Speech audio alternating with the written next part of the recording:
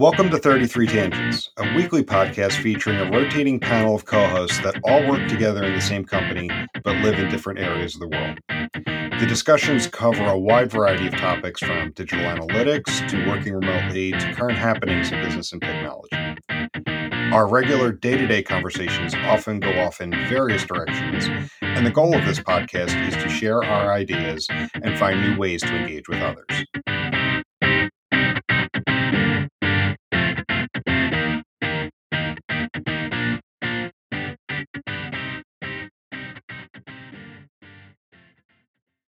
So tell me, you were at Adobe Summit last week. Yeah. Tell me about the suite and the setup there. Yeah, it was awesome. So we've kind of made this investment, so we don't make a huge marketing investment in these type of events like other agencies that go all out and do the booth and the vendor halls or do something kind of more formal. I know at Adobe Summit a lot of the bigger agencies they get suites and then they turn it into these like kind of more private vendor halls. I don't know. Have you been to any of those? I think I went to the Ernst and Young one year. And it was a suite and they had it kind of all open and but it was basically like a less noisy vendor booth. You're getting like bugged by salespeople and like, let us register your business card and all this stuff. I'm like, oh, this is so cringy and like, ugh. So we for several years now, regardless of the events that we've attended, we said let's save some of that money and let's create like a little escape, and not invite the entire world up there, not use it as a sales event, not pitch people, not try to make people come sign up and trade their information for some like gadget or whatever. Someone called me this morning looking for Jen because she gave out her information in exchange for a cookie. And I'm like, she's like, you can ignore that. I'm like, okay. But we wanted to do the opposite of that. So we got a suite. We stopped at a really nice bakery in LA and got a bunch of really nice pastries and drinks and fruit. And you don't have to give us your contact info, and we're not going to bug you as soon as the conference is open just because you came up and got a fig and some pastries. Just come hang out with us and have fun. So anyway, that was our plan. On the way to Vegas, the Venetian called and said, "Are you cool if we upgrade you to the penthouse?" No shit. I'm like, what's the catch? No catch. I'm like, okay. So roll in, get checked in, and go up to the very top floor of the Venetian in the corner, roll into the penthouse, and it was awesome. So, had a nice, really chill meeting space where we could have our clients and some of our friends that were at Adobe come hang out. It had some, couches. It had a full dining table. It had a grand piano. Ben Gaines stopped by and played some music for us on the grand piano. It was amazing. And in Ben's write-up, he said, Jason got the sickest like suite at the Venetian. It came complete with a sauna, which we did not use, and a grand piano, which we did use. Yeah, it had a full-on sauna in there, and it was just crazy. It was really nice. So anyway, we had a good time, and sure, we don't walk away with like 100 leads that we can assign to someone to pester after the event until they block our number. And but that's never our goal. We just want to create a really nice space for people to get away, come have some, refuel, have something to drink, have some snacks, and just have some good conversation. No pitches, no selling, no expectations, just come hang out. And I think the people that found their way up there, it was a really enjoyable experience. Summit or any conferences is tiring. There's a lot of great stuff going on, but you can't go stop the whole time. And so just offering people 30 minutes, an hour to come hang out up there and view the skyline, play the grand piano, have some good pastry, and just chill. I think people really appreciated that opportunity, and I love doing it. So it's kind of our thing now, I guess. Yeah, I haven't had a chance to come and hang out in our suite yet, I so know. I'm looking Yeah. forward to doing that. The first year we did it, you had your son. Yeah, yeah, and So my wife and I, because he turns 4 next Tuesday, um, and we were reminiscing about the other day, and I've told people like, the pregnancy was going fine. She was cool, like, yeah, yeah, yeah, go to that because it's gonna be like 6 weeks before he's due. Um, because this was when like Summit was like early March. mm, Um, now, Summit is almost now at this point toward the end of March, beginning yeah. of April. Yep. So she's like, no, it's fine, you go. But then I could tell like she was starting to get a little more nervous as things were getting closer. And I want to say it was like February. We went to a doctor's appointment, and I was even starting to get a little worried. And like knowing my luck, it's not like I'm traveling to Boston, which is 45 minutes away by a Right. plane then there's flights every hour. If something were to happen, like I'm not getting back very quickly. And the doctor was like, listen, unless this is like life changing for your company, life changing for you individually, you might want to stay close to home. Yeah. And so that, unfortunately, I did have to bail on that one. And then COVID hit. Yeah. And We had a rolling COVID hit, and then that was that. So yeah. we So, but did. Oh, go ahead. no, no, good. No, go ahead. I was just gonna say though, I'm glad things, we're able to get rolling again at Summit Yep. this year, and I'm looking forward to it since we're heading out as a group to the Marketing Analytics Summit in June. Yeah. At the end of June, I'm looking forward to hanging out with everybody in the suite at that conference. Yeah, I think it will be a good time. And we actually went to the Marketing Analytics Summit last year, and we got a suite at Caesar's Palace, and it had two floors. And I can't remember who came by, but they said, "Do you have a tiger in here?" Like I think like they thought it looked like the suite from The Hangover. It was pretty fun. So we're going back to the Marketing Analytics Summit in June. I just sent you a link. I don't know if this is the exact one that Hila got, but it's Holy shit. right. Oh Oh. yeah. So, do you see it's got an indoor and outdoor bar? Like we got to get it Yeah. all set up, and it's gonna be a good time. Oh, that is going to be awesome. So super Because excited to have the whole team there. yeah, it's gonna be fun. I've been telling folks like I plan to bring the camera out, the lighting setup, the microphone.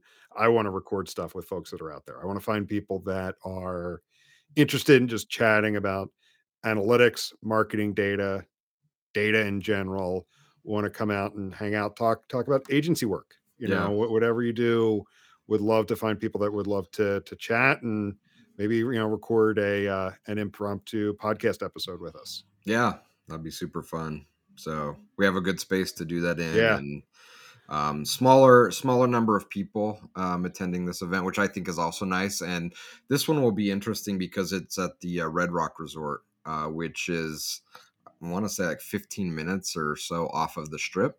So it's a little bit more isolated. And so we're kind of there, which I like. The strip is cool because there's a lot of entertainment and restaurants you can go to, but you're kind of just everyone spreads and goes places. This kind of, we're at more of a resort type of feel. And I'm really excited about the event. Mostly excited about having the whole team together. It's been a long time. Yeah. It did totally. And one more thing on this before we dive into our topic for today. One of the things I'm excited about for the Marketing Analytics Summit is the fact that it is smaller. Yeah. It's much more intimate. Several folks I've been talking to, both on the team, client wise, other folks in the industry. The folks I've been talking to have memories of when it was Omniture Summit in Hmm. Salt Lake, when it was more intimate. I remember that one year, people were just posting up on Twitter, I'm hanging out in the lobby of this hotel, or we're hanging out over here, and people just show up and talk shop and, you know, like, just have those meandering conversations around the work because Yeah. we've talked about the digital analytics community, the marketing analytics community. It's a community that enjoys its work. It enjoys talking about the various aspects of it, the work that they're doing with clients, or if they're on the client side, their work that they're doing in house, as well as some of the cool things that they've been trying. Mm-hmm. So that's one of the things I'm interested in.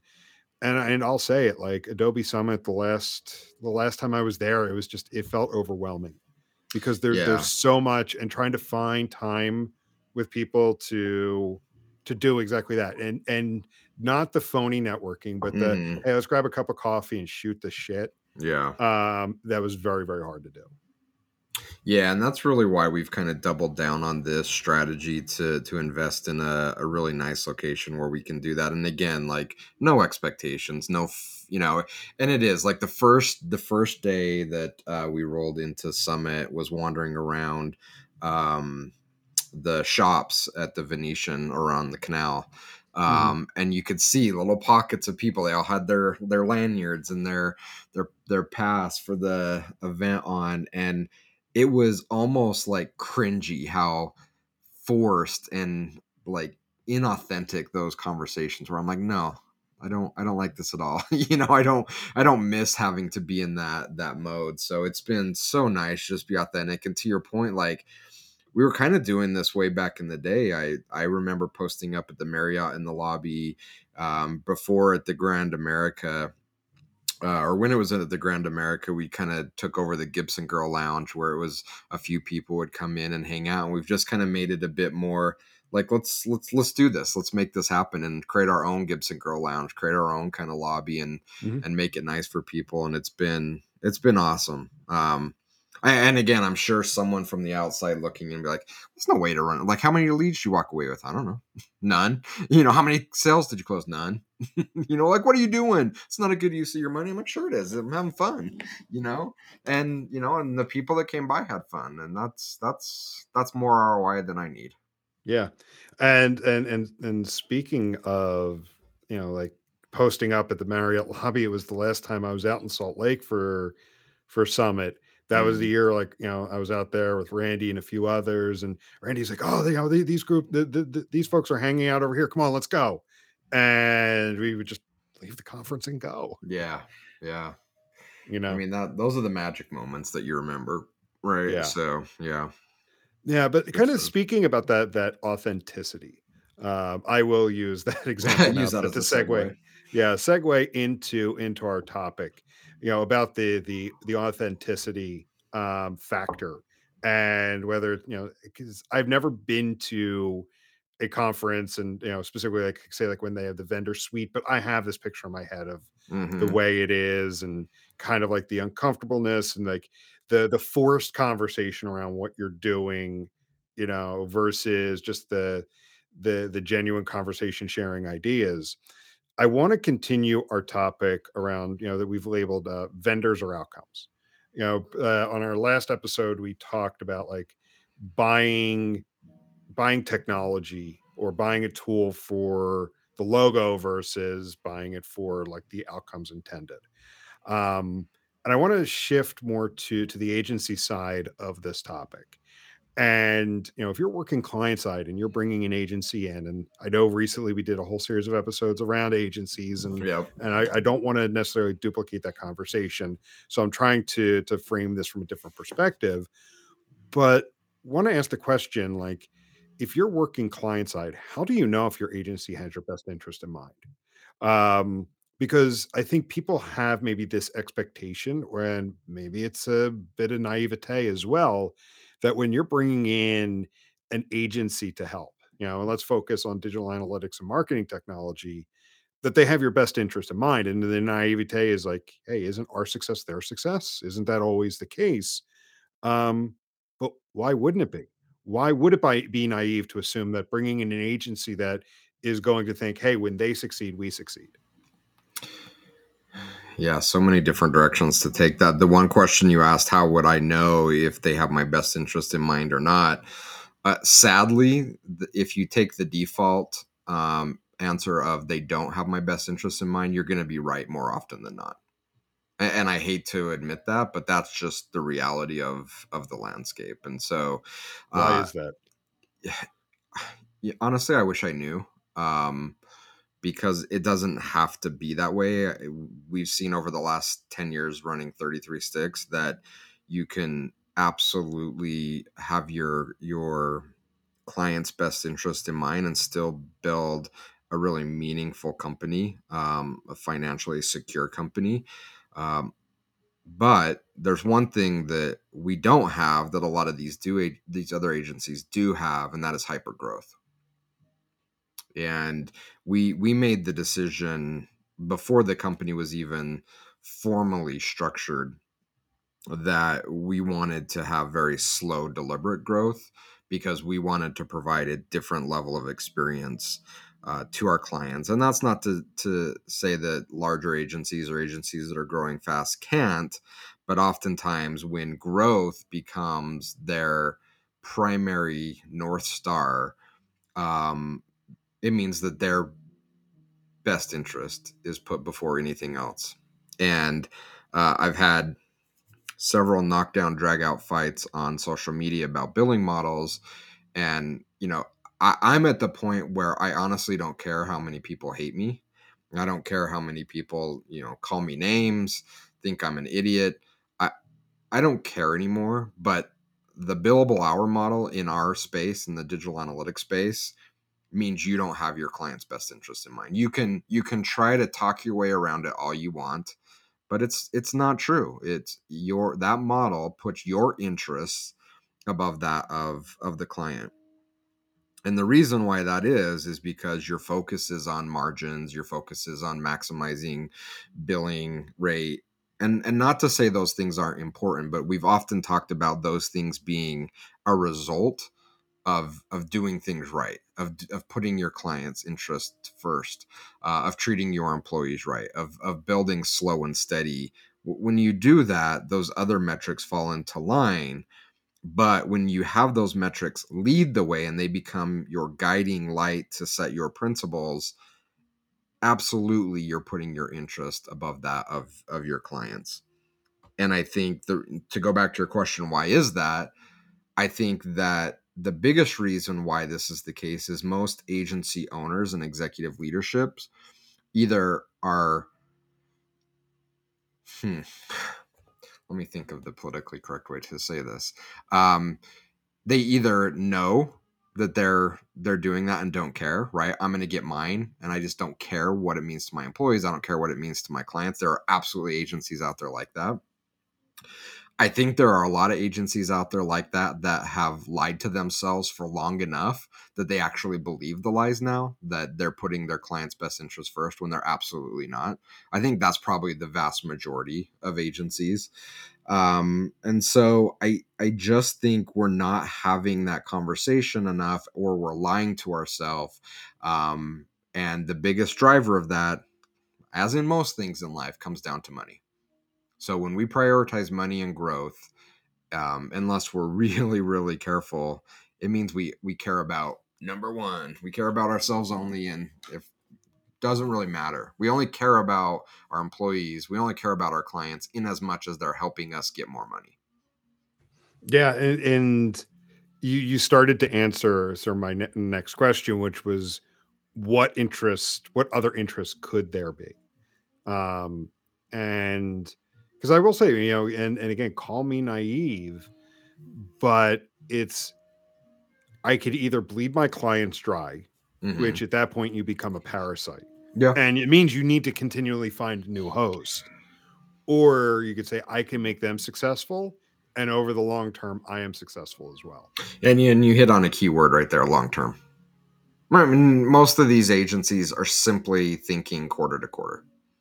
This year at the longest. They're not thinking 3 years down the road. They're not thinking 5 years down the road. And so again, it's how much can I suck out of this client right now? And we see it not only, we're kind of talking agency space, but we see this in the SaaS vendor space as well. Listen to these pitches these salespeople are putting out there. It's like, you can tell they're trying to hit their quota this quarter. They don't care if that cannibalizes the host and they're not going to buy from them next year. They don't care. They're not thinking that far ahead. So, and I could totally see that when you've got a large publicly traded company where you get that, especially with the SaaS vendor space. You Yeah. definitely see that there. What would drive a smaller, most likely not publicly held agency to have that quarter to quarter mentality? If they, because what drives those larger companies, those publicly traded companies to think quarter to quarter, it's Wall Street. It's Hmm. quarterly earnings. It's pleasing, public investors. And public, I mean, like, whether it's just your average investor buying in, your institutional investors and whatnot. Why would a smaller privately held agency think quarter to quarter? Is it just something ingrained? I mean, I think primarily it's lack of vision. So many, the barrier to entry to starting a services company is so incredibly low. For a few $100s, you can register an LLC and spin up a website, and you're now a consulting agency. So, the barriers to getting into that business are incredibly low. And so what that means is a lot of agency founders and owners have no idea why they're doing it other than I have skills in this particular area and I want to monetize those skills. That's Gotcha. about as far ahead as they've thought.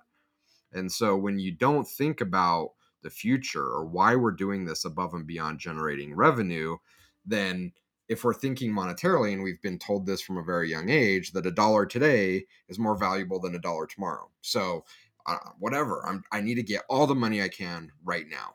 And again, primarily that is the output or the result of just a lack of vision of why we're doing what we do. And when we don't have a vision or a purpose for what we do, our purpose becomes to make money. And if our purpose is to make money, well, we want all the money sooner rather than later. Makes sense. Okay. Yeah.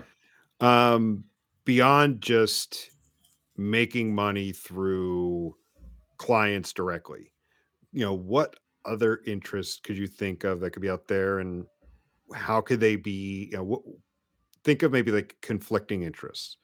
Mm. Where could an agency have a conflict of interest that maybe someone hiring the agency may not be aware of? Are you baiting me into the partnership debate? Yeah, because we talked about it a couple times. We've talked about it a bit recently, but yeah, I kind of am. So many agencies, their primary revenue stream does not come from direct client engagements, meaning that these are clients that they've gone out and secured and are building that relationship. Their foundational revenue is, I guess, for lack of a better term, financed by a SaaS vendor. I know this because I've been at two agencies where that was absolutely the case. One several jobs ago that was an analytics, one of the premier, very first analytics partners. We're going back over a decade, many, many years ago. And I got to tell you, it was a sweet deal. Like Adobe would just back in the money trucks up in there, and it was awesome until it wasn't. Um, but what does that mean for clients, potential clients? Well, it means that you're going to get pushed this one vendor, whether it's right for you or not. You're going to get pushed it. Either because there's direct compensation from that vendor monetarily, meaning as a partner, I have a literal quota, and I've had this conversation with Adobe. I've had it with Optimizely. I've had it with multiple companies, and they've all put in front of me a spreadsheet. It's like, great, you want to be a partner? Here's your quota that you're signing up for. I'm like, I don't have a quota at my own company. You're not going to give me a quota. What are you talking about? But with so many of these agencies are seduced by the money, and the money's really nice. I guarantee you they're making multiples of what we're making. But you lose control of your own destiny, and you're put in a position where, whether you're comfortable with it or not, the money and the pressure to sell that partner is incredibly powerful. And you, whether this rubs you the wrong way ethically or not, you will bow down to that pressure, and you will do whatever it takes to pitch that solution because it's what you're being paid to do. Sometimes it's the right fit, a lot of times it's the wrong fit. And that's really where these companies get into trouble with agencies. And it happens both on the software side, it happens on the ad buy side, it happens on the services side. Anytime there's this backdoor, and they're public, but what isn't public is the terms, right? So everyone loves to say, well, we're partners with this agency, or we're partners with this analytics company. What they're not comfortable saying is, and here are the financial details of that partnership, because that really dictates what is happening. And we've seen it firsthand for 10 years, the destruction that causes when these agencies get in there and push their best interest first onto a client. Even if it is the right solution, the approach they take is so predatory. Even when it is the right solution, it often leads to incredibly bad experiences. And so, we could have whole episodes on my thoughts on the partnership model, but I think it is fundamentally broken. Again, this is another one of those topics when I discuss publicly, along with the billable hour, that I already know a list of people that are going to come at me and tell me I'm wrong and I don't know what I'm talking about, and no, there is a way to do it. Yeah, you know what? There are a few outliers out there that are able to make it work, but 99% of the others can't make it work. So don't give me the one or two that can make it work and say it works. No, in general, it does not work. And you can hate me all you want for saying this. You can feel uncomfortable because this is the agency that you're working at has this model. You can be uncomfortable because you've hired agencies that have this model. But this is the truth. I have no way of sugarcoating it. This is the reality of how it works. Yeah. It's interesting you bring up the quota part, because as many times as we've talked about this, we've never talked about the quota. Like, we've always focused on like the financial incentive, but Yeah. then the idea of a quota as part of being a partner, Oh, yeah. um, that's even more insidious, because it's bad enough that, when these agencies that are like, oh, this is going to be a great secondary revenue stream, I can quickly see how that will turn into, oh, this is our primary revenue stream. Or once you kind of, yes, you get that initial hit, you don't want that to stop. But then if you add a quota on top of it, then it's like, we have to do this. Oh, yeah. We need to Oh, yeah. find clients to buy this. No, I mean, you bring up a great point. It's one thing to have that as a faucet that I can turn on or off. That if we want more business now, we can turn that faucet off, and agent or company Y dumps a bunch of money into us. That's one thing. But when you're signing up contractually to have a quarter by quarter quota, it's no longer a luxury to turn that on or off. It's on all the time. And so if you want to keep that thing going, you have no choice but to hit your quota, because it's like any other sales job. If you miss your quota once, you're going to get taken out to the woodshed. If you miss your quota twice, you're done. Mm-hmm. Doesn't matter how much we like you. This is a cutthroat game. Now, just to play devil's advocate, it's clear where you stand. It's clear where we stand as 33 Sticks on the reseller program. Could there be any positives for an agency and downstream positive for a client for those kinds of relationships? Yeah, because I know of agencies that are doing it and are doing it well. So again, there are a few outliers. This is the 1% that it's working. It only works though if there's transparency and honesty in the relationship. It only works if the agency has earned the trust by promoting a product within their portfolio of what they do that isn't a product that they're getting compensated for. This only works if I'm being upfront with my clients before we ever bring them on to say, hey, I want to let you know, we have these partnership agreements in place with these vendors. And if we sell their product, we're getting 10% commission, 15% commission. If you're honest like that, if you build trust by recommending solutions within your portfolio that you're not getting compensated on directly from a partner, then I think it has a chance to work. If you're uncomfortable having those conversations, no, it's never going to work. I don't care how you try to spin it. I don't care how silver-tongued you are about talking about why it works. You're wrong. it doesn't work. It works for you. It works for the agency. In fact, it doesn't even work for the agency. It works for the owners of the agency and a few senior executives. Everyone else in that scenario loses How do all the the time. employees lose? You lose your autonomy and control. What if I came to you and said, hey, Jim, by the way, you can no longer take this approach with our clients where you're helping guide them to the right solution. Whether you believe it or not, this is what you have to sell. This is what you have to say. You don't have a choice about it. Okay, fair. Right? Yeah. And I've been in that position. It's like, wait a minute. No, this is not right. It doesn't matter if you think it's right or not. It's right because we're getting paid to say it's right.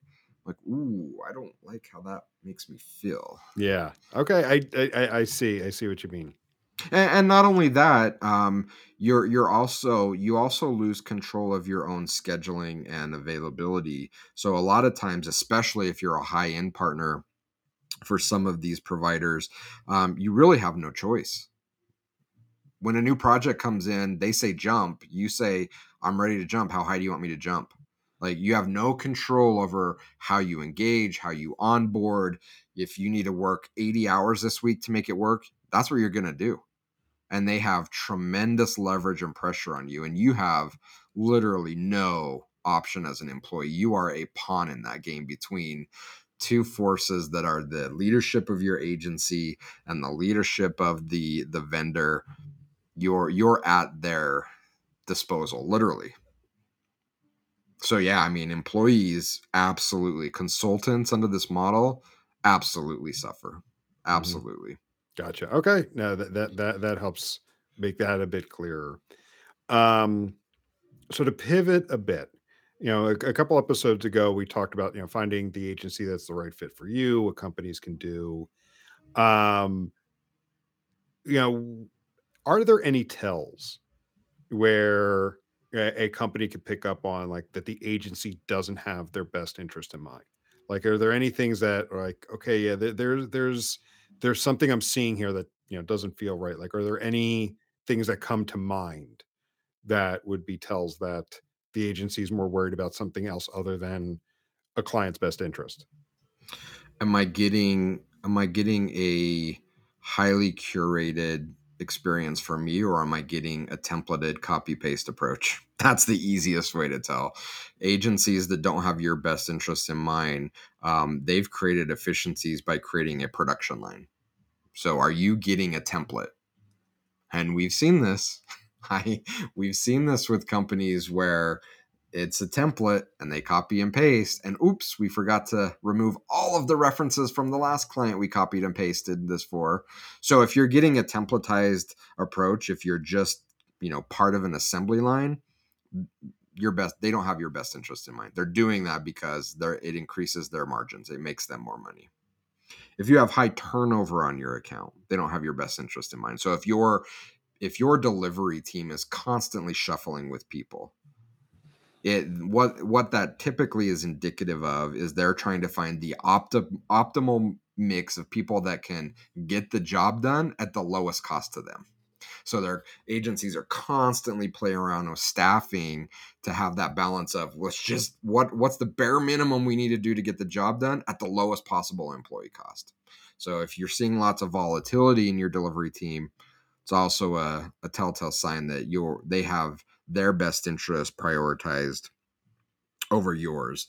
If you're getting pushed very heavily to buy a specific product, and as part of that, they're throwing under the bus and talking incredibly negative about the competitors of that product, it's also a telltale sign. If we're having really productive conversations and we're talking about pros and cons in a very open, honest way, that's one thing. But if I'm coming to you and saying, well, vendor ABYCW, they're the best and everyone else sucks. Like they literally suck. And here's how they suck. I mean, you got to just do this. Just do this. It's a sign that they have their interest prioritized over yours.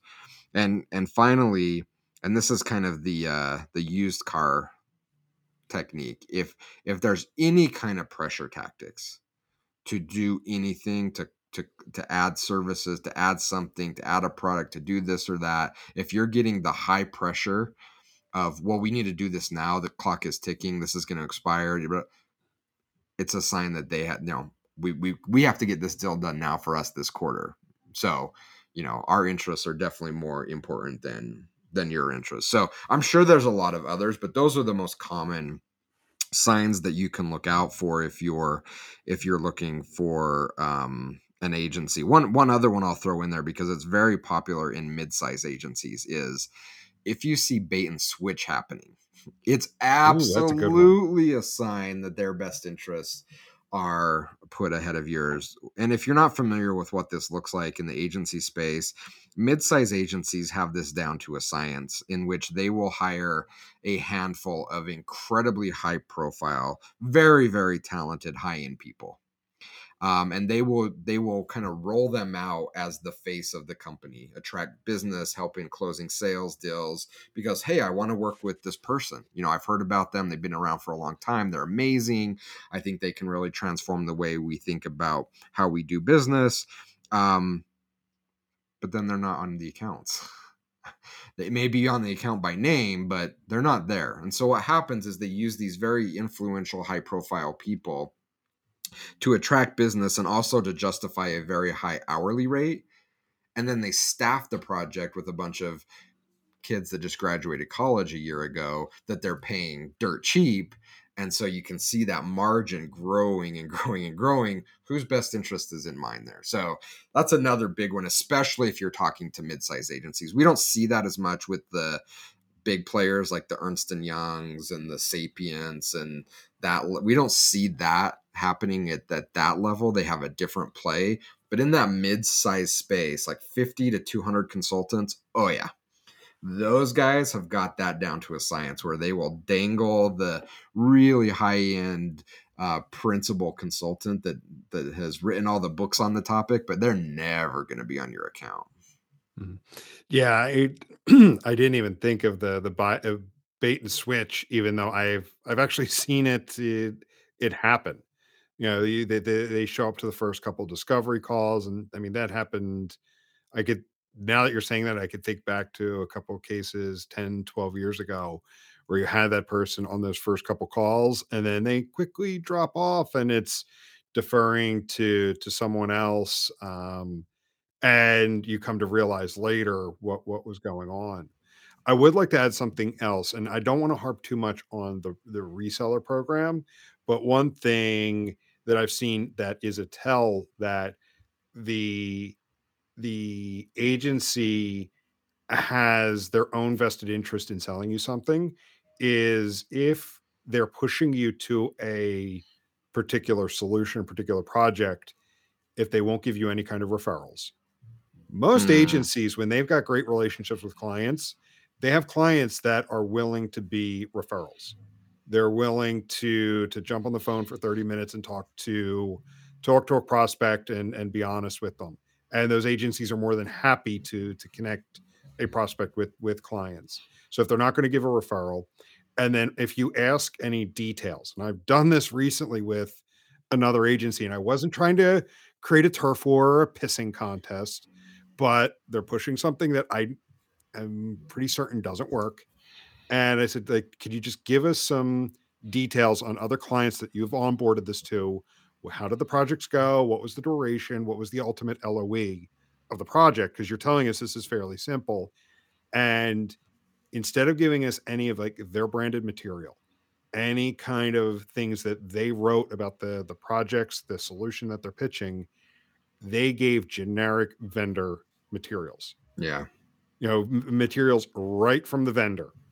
And I'm like, you don't understand how transparent you're being in your end goals, not, how valuable this is going to be to the client.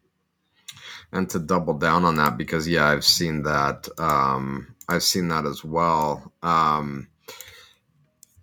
Not only branded materials from the agency, but outright lies from the agency, that are pitching a solution. I've seen that happen where, and I'll just, rather than dancing around it, it was an agency pitching GA4 over Adobe, and I got a hold of their deck, and it was 100% information supplied directly from the Google partner team to them. So basically, here's the deck you need. And then they took that, and that would have been fine, right? Like, whatever, take it from the vendor and use it. All the vendors do that. They supply sales and marketing materials for partners to use. That would have been fine. But the agency said, you know what, we're going to take this a step further. And then we're going to add to this deck all the bad stuff Adobe does. And I sat in on a call where they were presenting to a client of ours, and I sat there and watched it for 30 minutes. And finally, I'm like, I stood up. I said, guys, I am not going to let you lie to our client anymore. You're bold-faced lying, and either you know it and you're lying to them, which is horrible, or I think actually you're just not smart enough to know that you're lying, and you're saying stuff that's untrue, and you simply don't know it. But it was a horrific example of kind of what you're talking about. And again, a great visual of whose best interest do they have in mind here. Yeah. And the power of that seductive dollar to do that. Yeah. And I get it, like I don't blame anybody who's out there trying to make a dollar. Just be honest about it. Like, just be honest, and to your point, like, disclose if you participate in a partner program. Mm-hmm. And then this way, if you are pitching something, your client can take any potential bias into account. Or be honest that, yes, this particular person is going to be on for the initial phase of the project, but you will see a mix of people coming in after that initial phase moves on. Yeah. So they could be prepared. They don't think that this particular person is going to be on for the duration. Yeah, I mean, I think so much of it comes down to honesty. And it does it feel like it's a lost, I don't even want to call it an art. Do it feel like it's something that is just lost in the business world? Because it feels like we've been trained to be so manipulative and smoke and mirrors. And what happened to just doing business an honest way? A handshake and a trust, and here's what I'm going to do, and here's what we're going to get in return. Like, what happened to, I hate to be sounding like the get off my lawn guy, but like, what happened to the good old days where there was a bit of honesty in our transactions? Can we not have that? And again, in my mind, we can, but the cost usually is slower, more moderate growth. But how much do we really need? When is enough is enough?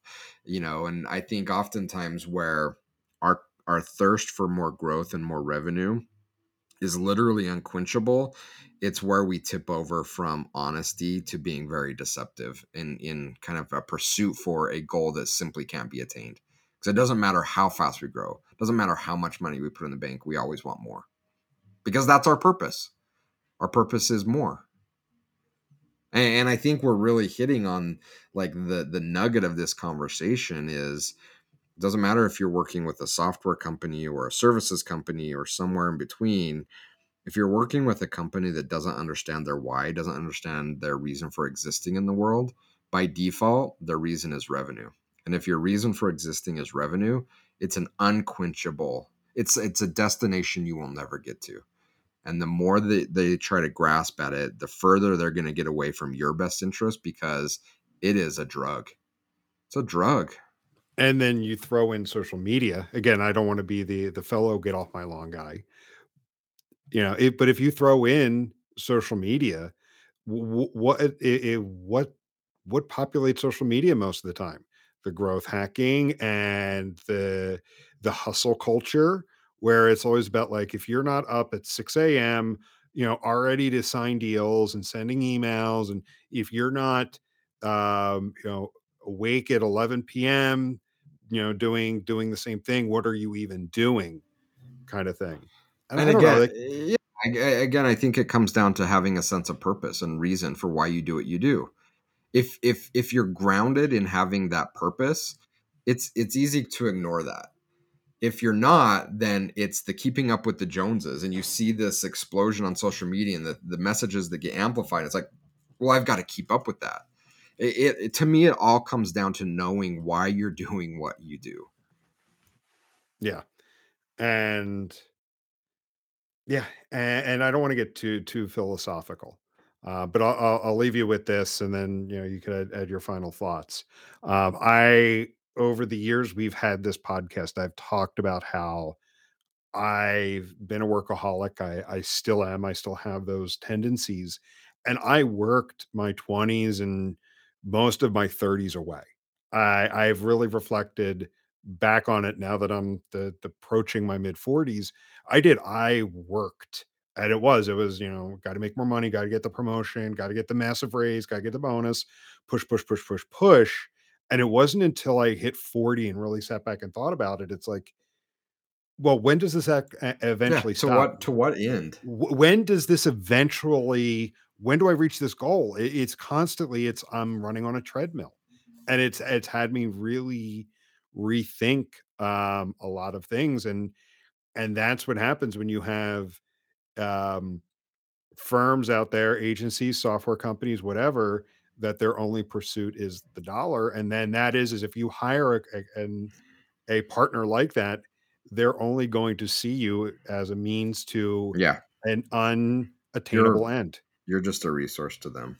Yeah. So I'm not sure who said it, so I apologize for not giving them the proper due credit. But I saw something that said, as a society, we need to rethink what it means to be successful. And because if you look at social media, successful is like these growth hackers and these executives, and you know having a private jet and having a $20 million mansion in the hills and having a garage full of 18 high-end sports cars. That's successful. But what success really is truly um, answering the question, when you get up every morning, am I happy today?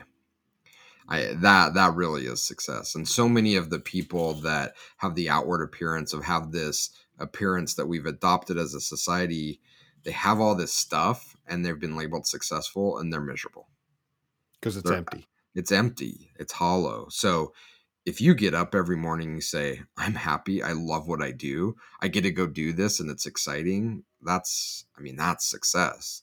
And that's kind of what the approach that we've taken. We're never going to be the biggest, we're never going to make the most money, we're never going to be, when it comes to Google or Adobe or any of these big vendors, we're never going to get the red carpet rolled out for us like they do for the big agencies, because we simply don't have that level of impact in the world. But what we do have, hopefully, is happiness, that we can get up and say, man, I love what I do. I love that I can go into work and not feel uncomfortable because I have to go lie to this client. It's like I love that I can go in and have an open, honest conversation, and the clients that I work with trust me, and it's not all rosy all the time, but we have trust, we have mutual respect, and we care about each other. That's amazing. To me, that's success. And those that want to partner with us, you're going to enjoy the ride. That's what we hear. And We that's do. what we're putting in the work to do. And going back to how we started the conversation, how much ROI did we get on this, building out this little club in the suite for people? I don't know, but it made me happy. It made everyone that came up there happy. And that's what we want to do. We want to create really positive, amazing, memorable experiences for the people that are around us. That's why we do what we do. Agreed. Cool. So let's wrap it up there for this week. Glad to hear everything went well last week at Adobe Summit. And yeah, looking forward to hanging out in Vegas in June. It's going to be a Anybody good time. be there, come find us. We'll be there. Yeah. Come hit us up. We'll have a fun place to hang. That's for sure. Yeah. Come hang and just chat with us. Yeah. Awesome. Cool. Well, thank you much, and talk to everybody later. See ya. See ya.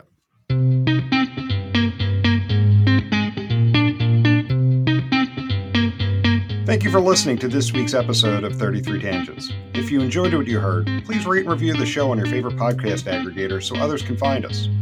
If you would like to reach us, you can do so by emailing podcast@33sticks.com or on the web at 33tangents.33sticks.com. 33 Tangents is a production of 33 Sticks, an analytics boutique.